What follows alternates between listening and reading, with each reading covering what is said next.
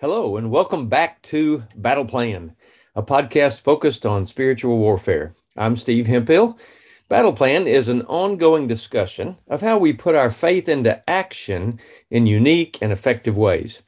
This usually involves prayer plus action of some kind, thus the ministry name, active-faith.org. My email is stevehemphill1@me.com. In our last episode, we talked about can bad attitude be changed by hidden scriptures and discussed several interesting stories on that topic.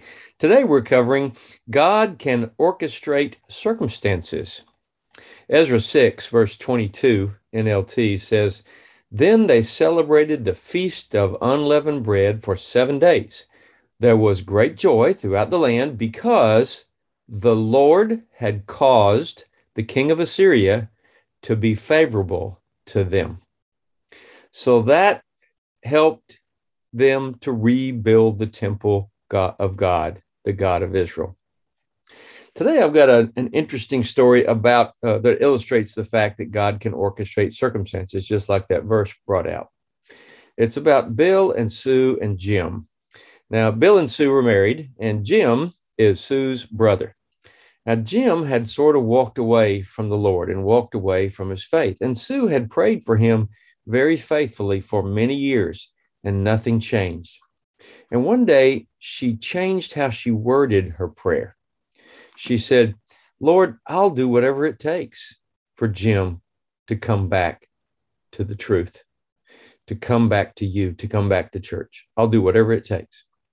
And right after that, God orchestrated a very particular set of circumstances that caused Jim to come back.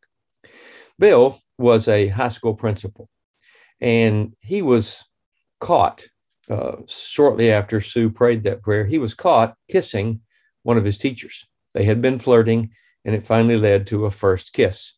But during the first kiss, somebody walked in on him and caught him. And it was very embarrassing, and that was the beginning of what could have been a very difficult situation, and maybe divorce, maybe worse. Who knows what might have happened?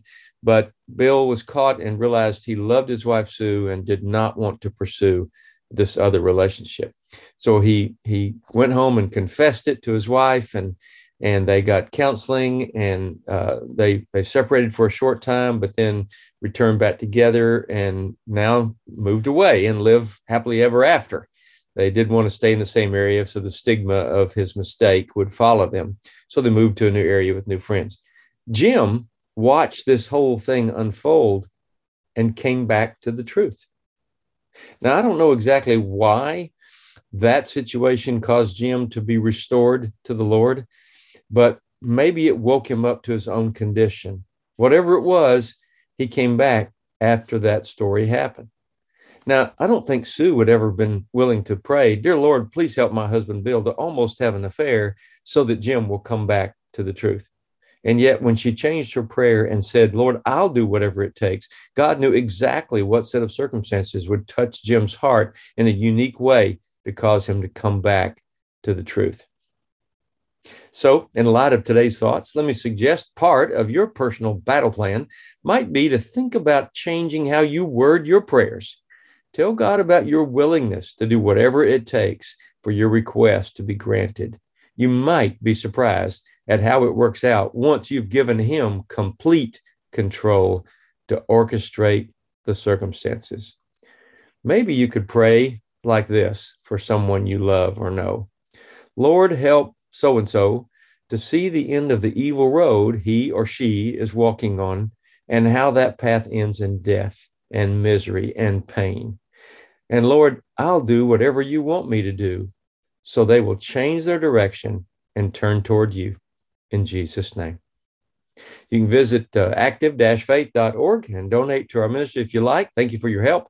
See you next time on Battle Plan, where we'll discuss housewarming and Christmas gift ideas. Let me remind you to keep praying, because prayer works. God loves you, and I love you. Have a great day.